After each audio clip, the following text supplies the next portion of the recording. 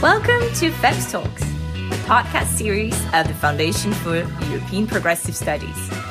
Find out more about us on feps-europe.eu. Hello, this is FEPS Talks, the podcast series of the Foundation for European Progressive Studies, FEPS, which is located in Brussels. And we have been running this series for about 1 year. And today I have the pleasure to welcome Seth Harris, who is an American, and he was acting Secretary of Labor in the administration of Barack Obama. Previously, he was Deputy Secretary of Labor, and today he's a visiting professor at Cornell University at the Institute for Public Affairs. Professor Harris, welcome to the program. It's really a pleasure to have you because the whole world is watching the United States, and from my perspective, it's very important to find out about the experience of the United States with employment policy during the coronavirus crisis, because this has been a major shock in the whole world. And we remember in March when there were weeks when several million people were added to the list of unemployed. And obviously, in no country, this would be an easy task to tackle. But the United States is supposed to be a strong economy, a wealthy society. What is your assessment about the U.S. administration confronting this unprecedented challenge?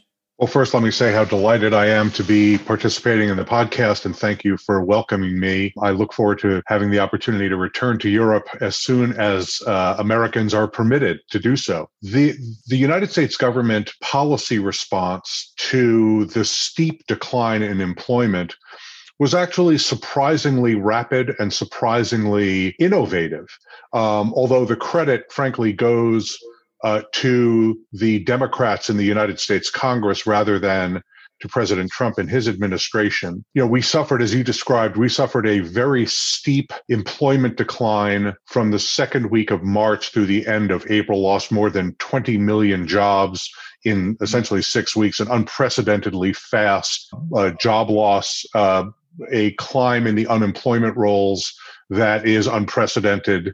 You have to go back to the Great Depression of the 1930s to see a higher unemployment rate. And so it was a monumental jobs crisis in the United States. And the United States Congress responded, driven by the Democrats in Congress, to do a number of things that were really quite innovative. First, they did something that has been done before, which was to extend unemployment benefits in the United States. And first of all, unemployment insurance in the United States is a state-federal partnership with states determining eligibility rules and also the duration of unemployment benefits. In most states, the duration of unemployment benefits is 26 weeks. So Congress added an additional 13 weeks to states' unemployment benefits. But the innovation came in two ways. One, they increased the amount of unemployment benefits by $600 per week. Unemployment benefits in the United States, on average, are less than half of the pre-unemployment weekly income of the unemployed worker. And so the purpose behind that is to create an incentive for people to get back to work. But in an economy that's lost more than 20 million jobs, there's no job to go back to for most people. So the idea was to increase unemployment benefits so people could support themselves at something approaching or even exceeding 100% of their pre-unemployment benefit. The second significant innovation was to expand the eligibility for unemployment benefits and to allow people who are independent contractors, self-employed people, to be able to apply for unemployment benefits, frankly, for the first time in the U.S. unemployment benefit system's 80 years of existence, 85 years or so of existence. And there were some problems with implementation because essentially states were required to stand up a whole new system immediately, and millions of people have applied into that system. But it's provided absolutely critical support, not only to those families, but to the economy as a whole. In addition, the Congress did something it's done before, which is to provide loan and grant facilities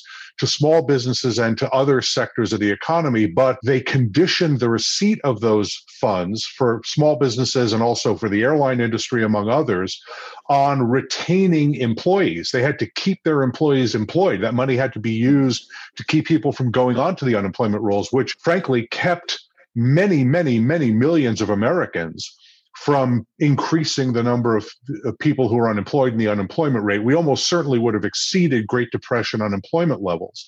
So those responses, also increasing support for food insecure families and cash payments to families, another innovation from the Great Recession era, from the Recovery Act era of President Obama that was repeated here. Just a lot of, I thought, smart responses. Now, the problem is that money's run out, and Congress has not renewed that spending in any of these areas. And so what we're seeing is a slow, excruciating descent into poverty for 8 million additional Americans. A couple of studies have just shown we're going to start seeing people.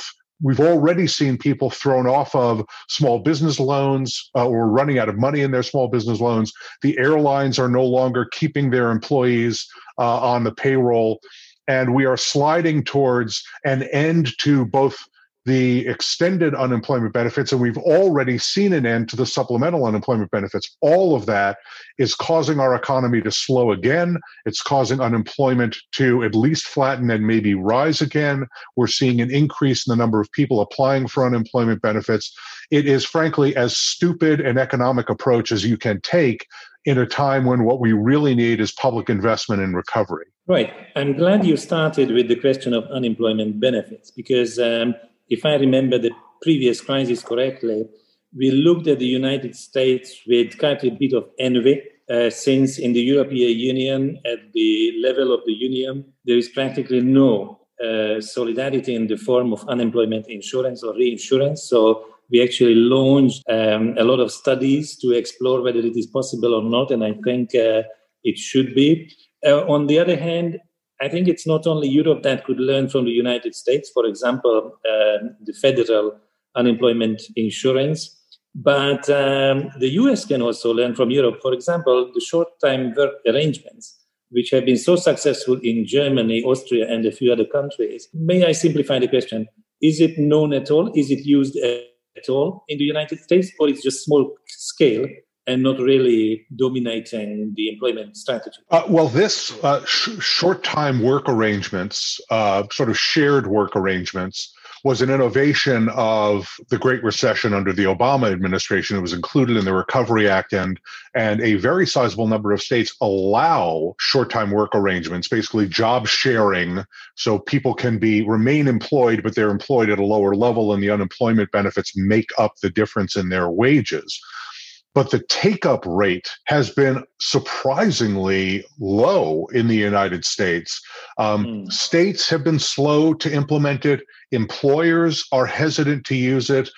We have seen several 100,000 people using short-time work arrangements in the United States, but when you have now 25 million people receiving some kind of unemployment benefit, it's really shocking that we have such a small number of people on short-time work arrangements.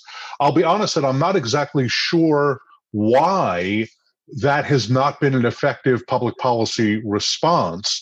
Frankly, this administration, the Trump administration, has not aggressively advocated for short-time work arrangements, and worker advocates have, but there's a lot of resistance. I just think it is not a part of the culture of how employers work with their employees here. The United States, quite different from Europe, certainly Central and Western Europe, has an at-will employment relationship where workers are sadly treated as rather disposable. That if you don't need them, you just let them go, and if you want to hire them, you bring them back, or you bring somebody else back, and that creates an immense amount of fluidity and flexibility in the workforce. But it also means that it's extremely painful for workers when there's an economic downturn or any kind of a dislocation, even if you don't have a macroeconomic downturn. If you have a regional downturn, or if a particular business gets into trouble, workers are dispensed with much, much, much too quickly.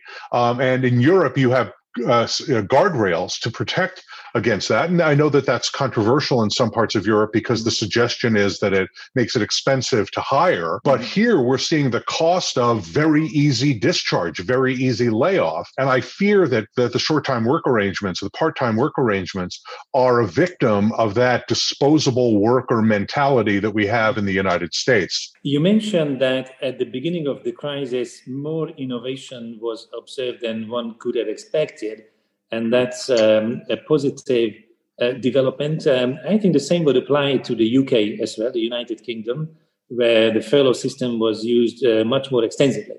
And the wage subsidies also at a higher level than in recent memory, I would say. But when the generosity runs out, when the governments feel a kind of fiscal crunch and they start to scale back, of course, the social but probably also political risk is increasing. And it's always the case with mass unemployment. Mass unemployment can only contribute to political instability, if not unrest. Do you see dynamics like this? Oh, there's no question that we are seeing that in the United States right now.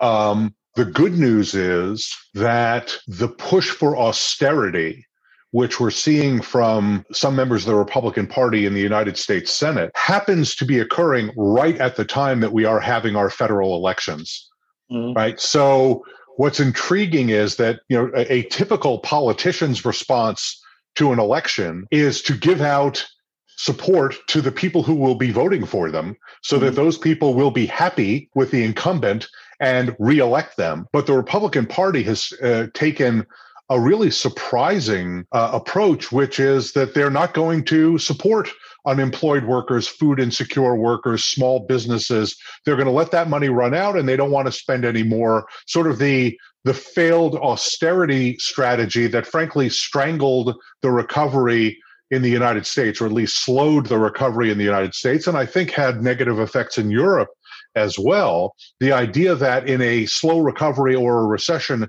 that the solution is to spend less rather than more when you have a deficit in demand is an utterly failed economic strategy. It's been proven time and time again. So I think what we're going to see in the United States is an election that is going to quite resoundingly reject that kind of austerity economics and austerity politics. Now, of course, it's all intertwined with the pandemic, which has been horribly mismanaged in the United States and has led not merely to catastrophic economic consequences for millions and millions of Americans, but has also led to 216,000 Americans dying, almost 8 million Americans being infected, and no sign of improvement at all. In fact, we're now looking at a third peak of infections and cases in the United States. So we're about to see, I think, an utter rejection, an utter repudiation of the austerity economics and failed public health strategy of one party, and the commitment of the other party to a much, much more progressive vision with respect to economic growth, with respect to jobs, with respect to equity, particularly racial equity in the United States, and a much more aggressive attack on the pandemic itself. Would you agree, or it's an exaggeration, that rolling back the healthcare reform of the Obama administration might have also contributed to the lack of resilience, the weakness of the U.S. healthcare system, its performance against the pandemic? Well, I want to be careful to not overstate what the Trump administration has been able to do with respect to Obamacare. They tried to repeal it. They famously failed. And so Obamacare, or the Affordable Care Act, still exists. And there are still millions and millions of Americans, who are, particularly those who are on Medicaid, who are getting their health care because the Affordable Care Act was enacted. Now, the Trump administration has succeeded through regulatory means and moving money around in curtailing the scope of the Affordable Care Act. And that has certainly done damage. It is leaving millions of Americans with unexpectedly huge medical bills that they can't afford to pay. And I think it's also created a mentality that has suggested that the United States is not committed to the health care of its people. There's been no alternative proposed for the Affordable Care Act from the right. There have been alternatives proposed from the left that would look more like social democratic response that you might find in Europe, a universal government-run health insurance system. I think we're going to end up with an expansion of the Affordable Care Act if Vice President Biden is elected. But I think it has changed the mentality of a lot of the government. Rather than promoting health care and health insurance, and particularly preventive health care, there's now a cost factor that has been problematic. I would also say that one of the challenges that we have in the United States is a very sizable portion of our health care provision system is losing huge amounts of money because the things that they allowed them to make money, the kinds of particularly elective surgeries, but other kinds of health care that people sought in non-pandemic times, sort of disappeared or declined dramatically during the pandemic simply because the hospitals either were overwhelmed or people were fearful about putting themselves into a setting where they might be exposed to COVID. So the entire U.S. healthcare system has been significantly pressured by the pandemic. And the question is, how will we recover from that? So it might be the case that for, let's say, the average Republicans, the Obama reform in healthcare was too much, but in reality, it was far from sufficient to create a real safety net for the big majority of the population, especially because of growing inequalities, and also because even if there is a recovery, the job creation might not be so dynamic to create good quality, well-paid jobs for people to return to stability from a material point of view. But I suppose that in a hypothetical case, there's a change of government, probably another health reform would not be sufficient. So you would need to name at least one or two more reforms which would add more safety nets or more types of intervention that help people either to financial stability or better position in the labor market. What would that be? What would be your favorite reform? Well, I think what we will see if the Democrats get control of the federal government, I think what we will see is an expansion of the Affordable Care Act that will consist of several parts. One will be the availability of a public Medicare-like option that will allow people who are unable to afford private insurance on the Obamacare exchanges around the country to either opt in or to be automatically placed in this Medicare-like option with very, very, very low cost and low deductibles. So that will significantly expand coverage, particularly among lower and middle class families, lower income and middle income families. The second expansion would be to drop the age of Medicare. In the United States, Medicare eligibility, which is the health insurance system for seniors in our country, now you become eligible at age 65. And there are proposals ranging from age 55 to age 60, with or without certain kinds of triggers. That would significantly expand health insurance in the United States, particularly for the population of people who are most likely to be in need of health insurance. As we age, and I'm experiencing this because I am aging into that group now, your consumption of health insurance and the cost of your health insurance and your health care, I should say, tends to expand. And so your need for health insurance increases as well. And then one of the biggest problems in the United States is the really extraordinary price gouging that occurs from the pharmaceutical industry. Americans pay really obscene expenses to get their prescription drugs. So a quite aggressive approach to bring down the price of prescription drugs in the United States will make a tremendous difference with respect to the cost of healthcare. And I would also add one thing. We're seeing some innovations that I think also will help to both expand healthcare coverage and also improve it. And, so that one of the things that the pandemic has helped to grow dramatically in the United States is telemedicine. And I think we're going to see meaningful expansion in both telemedicine and also home-based healthcare with home health aides and other provisions of home health in the home rather than in some kind of an institutional setting like a hospital or a nursing home. And I think that will help both to bring down the cost and expand coverage for healthcare. So I think that all of those things together will get us closer to universal coverage in the United States, and that's certainly the goal. Is this not surrounded by suspicion that the US would be copying other countries that something un-American would happen in the United States or to the American society, which is a kind of old tune whenever some kind of significant welfare reform would be proposed or promoted. Yes, that's the old xenophobic trope here in the United States, that we wouldn't want to be Europe, for goodness sakes. And I think that or anybody else, or Canada, as though Canada is a country inhabited by little green hostile men with ray guns. It is a small fringe view in the United States that sadly has taken over one of our political parties, this know-nothing xenophobic approach to successful experiments or successful programs that are no longer experiments but are just policy in other countries. We have a lot to learn. Now, some European countries are different from the United States with respect to health and the diversity of your populations and age distributions and industrial and occupational distribution. There are differences, but in thinking about models that have worked in other parts of the world, you have to take those differences into account, take the lessons that are valuable lessons, and put aside the lessons that may not apply. So yes, we always hear that argument, and it's never the right argument. My hope is that we're going to get past it this time and open our eyes rather than closing our eyes, ears, and mouths. Perhaps a very last question, which is also about the international dimension. I think it's important to acknowledge that we have a lot to learn from each other, but also to work together in multilateral organizations. I think we also saw in this recent crisis a lot of suspicion or hostility against multilateral institutions.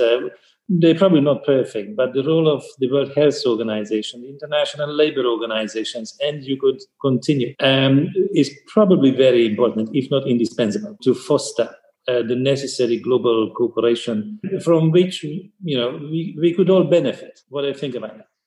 Well, so I want to acknowledge that there is a not insubstantial well of hostility and suspicion among American workers about U.S. engagement in multilateral organizations, and not just in multilateral organizations, but in the entire global trade regime, particularly the global economic regime. And one of the sources of that skepticism, and in some cases hostility, is that there is a strong sense that U.S. workers' economic interests have been subordinate to national security and foreign policy priorities in the way some governments of both parties have dealt with those institutions and with bilateral trade relationships.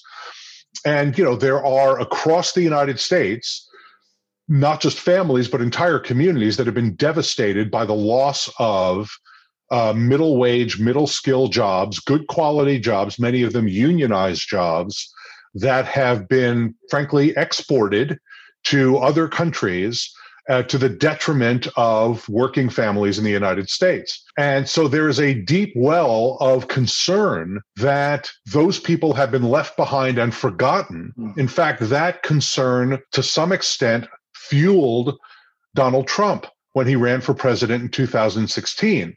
Now, he presented grossly oversimplified, xenophobic, often racist arguments, but he drew upon that healthy skepticism and hostility that was in large parts of the American electorate who feel like they are being cheated by their own government. And so, while I agree with you that there's immense value in multilateralism and in many multilateral organizations, for example, I'm a tremendous supporter of the International Labour Organization. I'm a big fan of Guy Ryder, the Director General of the ILO, and I've had the privilege myself of participating in labor ministerial meetings, both with respect to the G20 and a Western Hemispheric meeting of American labor ministers. But any approach to a multilateralism by a U.S. president and a U.S. policy apparatus must take into account that American interests and American workers' interests in particular need to be foremost in that effort, that they can't be sacrificed to the exigencies of trade policy, national security policy, foreign policy. Those things have to work together. So I'm not an advocate of blind protectionism, silly jingoism.